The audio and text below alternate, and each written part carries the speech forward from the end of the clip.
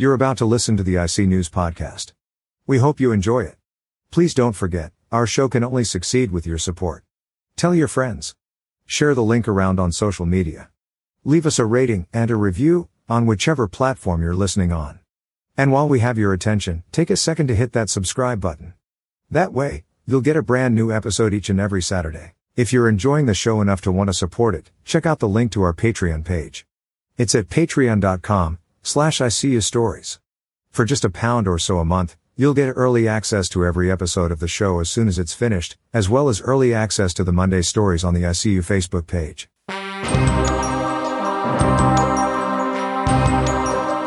You're listening to IC News, the only network bringing you the stories from across the multiverse.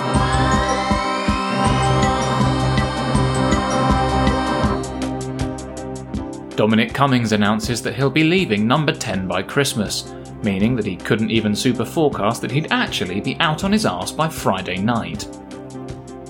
Donald Trump continues to claim conspiracy over the result of the US election, insisting that millions of votes were flipped from him to Joe Biden, and to be fair they were, but by Donald Trump himself.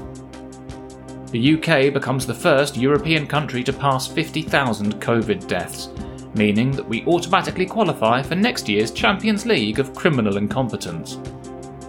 And finally, the UK's broadband providers saw record use this week as gamers logged on to the new Call of Duty, meaning that some players received a bombardment of racial slurs from angry teenagers at slower speeds than usual.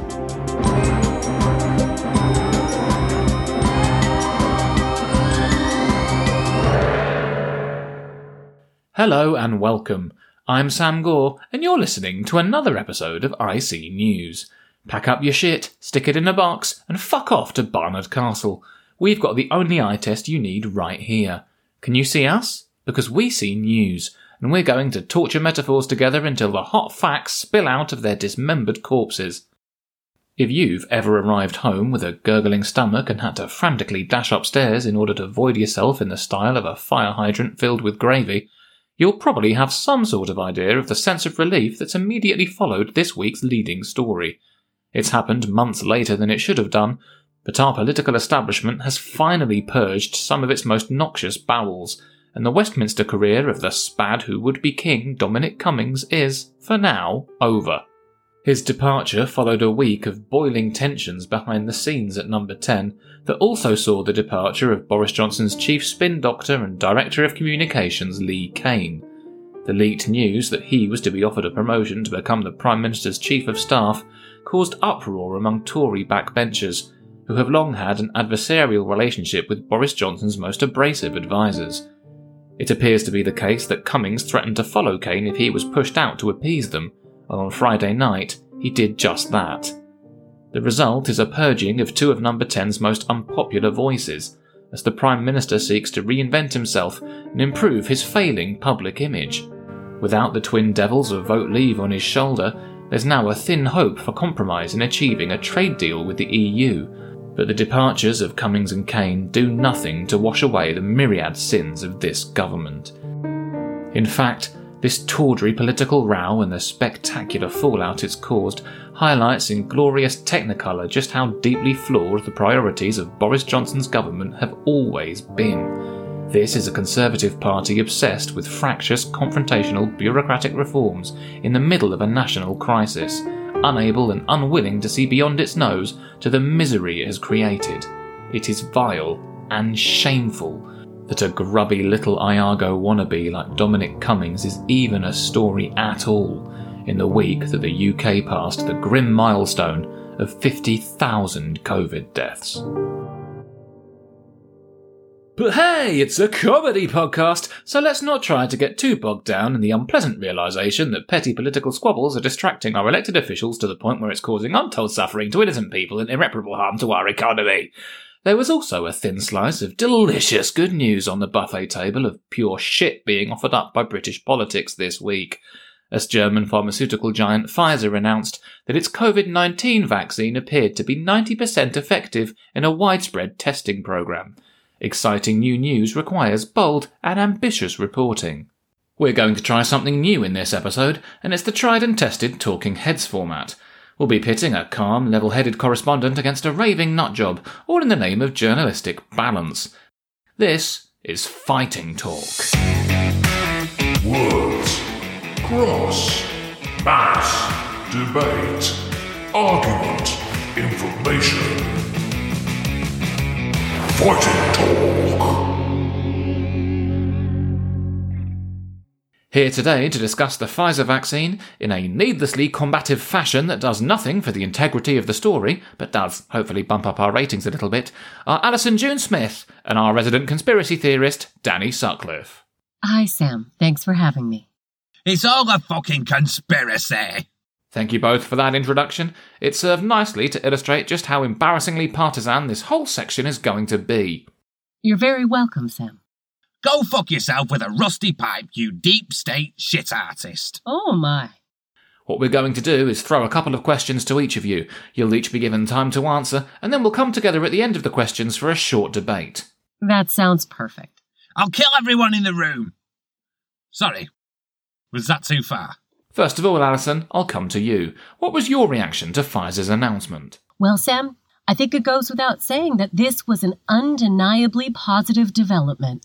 While there are still plenty of challenges ahead, both in terms of regulatory approval and the difficult logistics of mobilizing any kind of massive vaccination program, it's nice to finally have some light at the end of the tunnel. We're starting to see that the international vaccine effort is producing real and verifiable results. Hopefully, within the next year, we'll be in a much better position to protect our vulnerable people from this terrible virus. That being said, it's important to remember that as things currently stand, this is no magical silver bullet that's going to immediately end this pandemic. There's still an awful lot of work to be done. And Danny, the same question to you. Well, I was fucking livid, and if you think I'm going to mainline some non-striven Nazi tracking serum into my veins just because Big Pharma told me to, you're off your fucking nut. This is just money in Bill Gates' pocket, mate. And the timing of the announcement was designed to do one thing and one thing only. Cost Donald Trump the election. Right, because a German company creating a vaccine without any American funding should work to a timeline dictated by a presidential election in the United States. Exactly. Hang on. I thought we weren't meant to be agreeing with each other. Let's just move on to the next question, shall we? Alison, will you be taking this vaccine? Well, Sam, all the appropriate safety studies are currently ongoing, and provided Pfizer's vaccine gets the official approval it requires after those, then yes, of course I will. And it's important to stress that for our collective immunity to be effective against this pandemic, it's essential that we see a strong uptake among the population. And look, I get the skepticism some people have about all of this. It's completely understandable that people have concerns about just how quickly science has moved to develop a solution to this worldwide crisis. But there are established regulations and safeguards in place to ensure that any COVID-19 vaccine is as safe as it can possibly be before it can ever be rolled out to the public. Frankly, it's dishonest and dangerous to suggest otherwise. And Danny, what about you? Absolutely fucking not. If you think I'm going to sign up to getting a tracking chip jabbed into my arm, you're out of your mind. My movements, my likes and dislikes, my everyday activity, my social circle, they're my business. And no covert Illuminati op is going to take away my freedom. Sam, please, you can't seriously expect me to sit here and entertain this nonsense without any evidence. I've got evidence. It's all out there. Hey Siri, tell the truth about Bill Gates. Okay, I found this on the web for Tell the Truth About Bill Gates. See? Right there. Nobody's tracking me while Siri's on the case. You have a new notification from Amazon Shopping. It might be time to order more lubricant. What? It's not for me. Look, this was a nice idea, but I think it's probably got a little out of hand. Maybe we can just end the partisanship here by coming together and agreeing that medical science is nothing to be feared, but the right to healthy skepticism is a question of individual preference. I have no problem with that sentiment. I just don't want to see harmful disinformation affecting public health. And you, Danny? Well, I think it's all bollocks, mate, and I'm going to keep coughing on Nana like the free man and patriot I am. I've got a mate who saw a YouTube video that said an anonymous doctor once met a nurse who reckons the government paid her off to say nothing when she found out from a friend who'd read online that the old pandemic is all a Belgian hoax. Well, you can't possibly argue with that. This has been Fighting Talk. What? Yes, you can. Of course you fucking can. Mass debate. Don't you play the music over me and give the final word to that fucking idiot. Fighting Talk.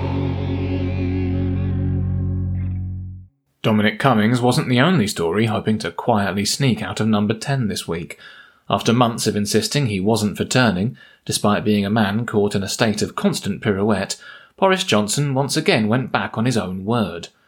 After a determined and dignified campaign looking to support England's most vulnerable children through the pandemic, footballer Marcus Rashford received a phone call at the weekend from a Prime Minister who finally admitted defeat.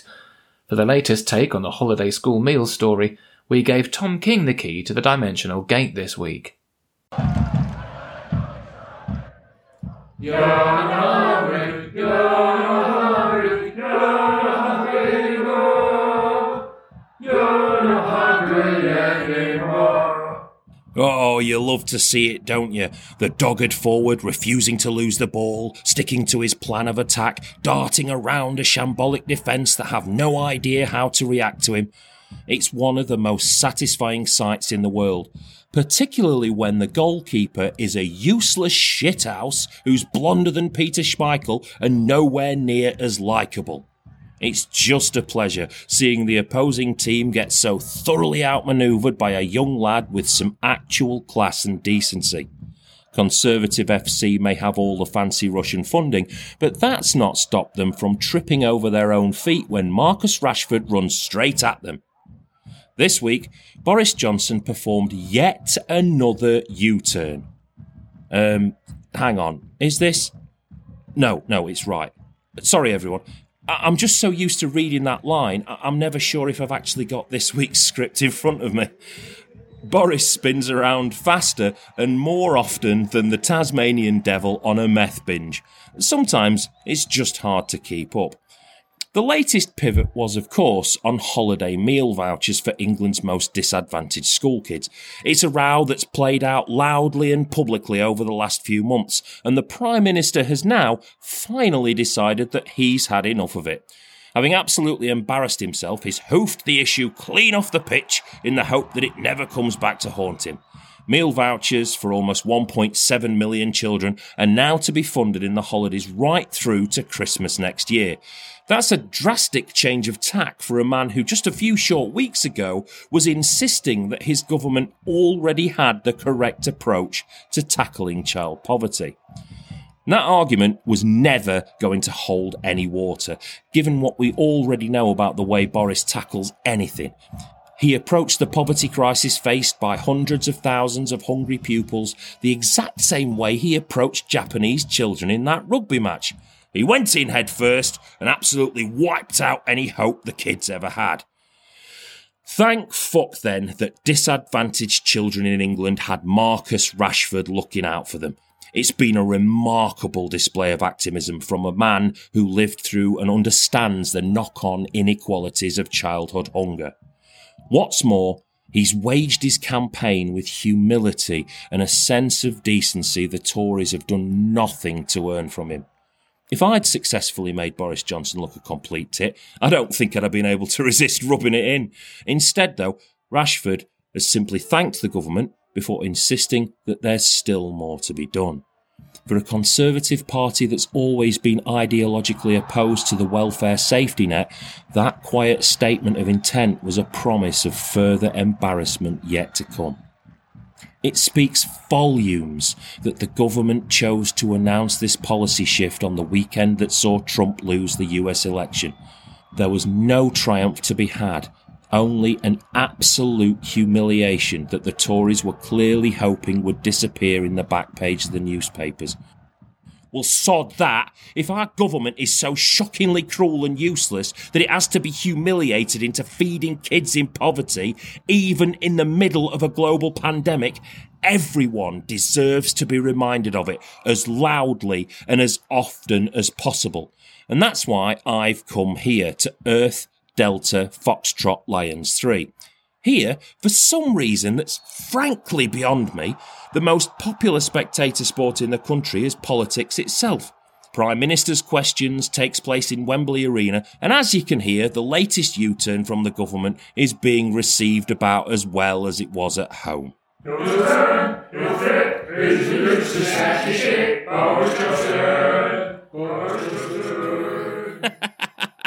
Go on, the lads, go on! Yes! I'm Tom King, and although this isn't exactly my cup of tea, it's still much more entertaining than watching Man United at the moment. Reporting for IC News.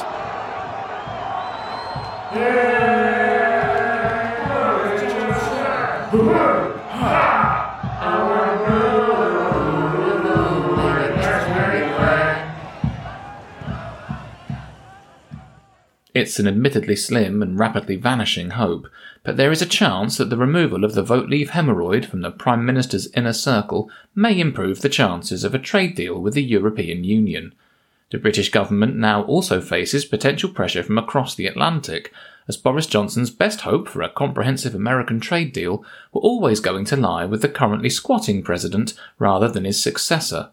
Barring a truly spectacular collapse of the democratic process, Whitey Bulger impersonator and level 50 Draugr from Skyrim, Joe Biden takes over from Donald Trump in January, and he's been notably less supportive of the Great British Break-Off. Here to discuss the US election in general, as well as what the Biden administration might mean for Brexit, it's our trade correspondent, Che Burnley. Che, thanks for joining us. First of all, how do you feel about the news that the US has a new president? I imagine it's quite the relief. Oh yeah? Why is that then, Sam? Oh, well, because Trump is Trump and you're... From Oldham? Well, yeah. Yeah, that's what I meant. Fucking hell, you're too easy. I'm pulling your leg, mate. I'm in far too good a mood to play your soft white arse like a fiddle today. Of course I'm happy Trump's gone. Me and just about every other black person going. Apart from maybe 50 Cent and Kanye. Didn't Trump increase his vote share among black voters, though? In much the same way that a stepladder will get you closer to the moon, yes. But overwhelmingly, the black community in the States back Biden, which says a lot about how little they think of Trump. The 1994 crime bill hasn't been forgotten by any stretch, and they still back that guy over the wannabe autocrat. Take it you're not wildly enthusiastic about the new administration, then? Well, Biden's track record isn't exactly glowing, is it? But the fact is, the black community recognised a far more pressing and existential threat to them when they saw it. And they mobilised against it, like they always do. The Democrats didn't flip red states thanks to Republican grifters like John fucking Kasich. They did it thanks to the contributions of grassroots activists and politicians like Stacey Abrams in Georgia. John Kasich, of course, being the former Republican governor of Ohio, who's been tipped for a potential position in a Biden unity cabinet. Yeah, the same knobhead who this week was all over American news, lamenting that the hard left nearly cost Biden the election. He's full of shit, and the fact that Ohio stayed red and didn't move an inch towards Biden proves it. Kasich has helped the Democrats this election about as much as a kick in the balls helps an headache. It was progressives mobilising the vote in big cities that tipped so many states in Biden's favour, and they've done it without the gratitude of the Democratic establishment, many of whom still seem to think that reaching out to Wall Street instead of the people is the safest way to the White House. The simple fact is that America's demographics are rapidly changing. Many progressive policies, like a Green New Deal, a public healthcare option and police reform, are now actually overwhelmingly popular with the majority of Americans. Socialism is still a trigger word for millions of people, obviously, but the idea that anything Joe Biden's platform offered was particularly hard left is an even bigger joke than Trump's election fraud lawsuits. You don't expect much from Trump's legal challenges, then? No, I don't. And although they might not be saying it out loud, nor does anyone around Trump himself. The GOP play here is obvious. They need the giant orange baby on side until the Senate runoffs play out. They know this refusal to concede is pathetic. They know he's got no chance of getting thousands of perfectly legal votes thrown out, But they also know he's a fragile egomaniac who could turn his base against the Republican establishment and cost them overall control of the Senate. Once George is out of the way, McConnell will drop Trump like a sack of hot shit. Then, and only then, will we never have to hear names like Mike Pompeo or Jared Kushner or Stephen fucking Miller ever again. Or until 2024, at least. Don't, mate. Just fucking don't. Moving on from the States itself, then, let's talk about how a Biden presidency could play out in terms of Brexit. Well, let's just put it this way, Sam. You know how Irish Americans always have this weird obsession about their Emerald Isle roots, right? Well, they do drink green Guinness on St. Patrick's Day, Che. Just like everyone definitely does in Ireland. Exactly. Well, Joe Biden is proudly Irish American, and he doesn't exactly like the idea of the British government breaking international law and wrecking the Good Friday Agreement. In fact, you could almost say that his heritage means he has an ancestral dislike of that sort of thing. Very good. I see what you did there. Christ, we're really fucked, aren't we? Got our blue passports back though, didn't we? Thanks. I really hope it isn't breaking journalistic impartiality rules to say this, but I fucking hate this government. Well, now you know how black Americans have felt for the last 4 years. I'm Che Burnley, reporting for IC News. Che's sobering evaluation brings us to the end of our scheduled broadcast. We leave you now with the headlines you may have missed. After Wales and Scotland scrap exams for 2021, Boris Johnson asks if his entire government can be graded on last year's predicted results, rather than the ones it's actually achieved. The Yorkshire Ripper Peter Sutcliffe dies in hospital after refusing treatment for COVID-19. He becomes the least likeable violent misogynist to catch coronavirus, leapfrogging Jair Bolsonaro to the top of the table. Russia claims its own vaccine is showing promising results, but unfortunately it can only be administered through hand-to-hand contact with an immunised doorknob, and the side effects include convulsions, nausea, and the untimely death of any political opposition. And finally, Joe Wicks completes a 24-hour workout challenge for children in need, and is said to be almost as exhausted as the wrists of thousands of estranged wives who were watching him online. You've been listening to IC News. Thank you, and goodbye.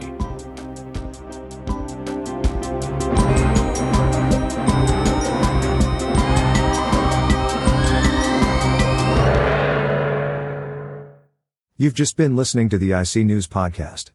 If you enjoyed it, please don't forget to help us spread the word.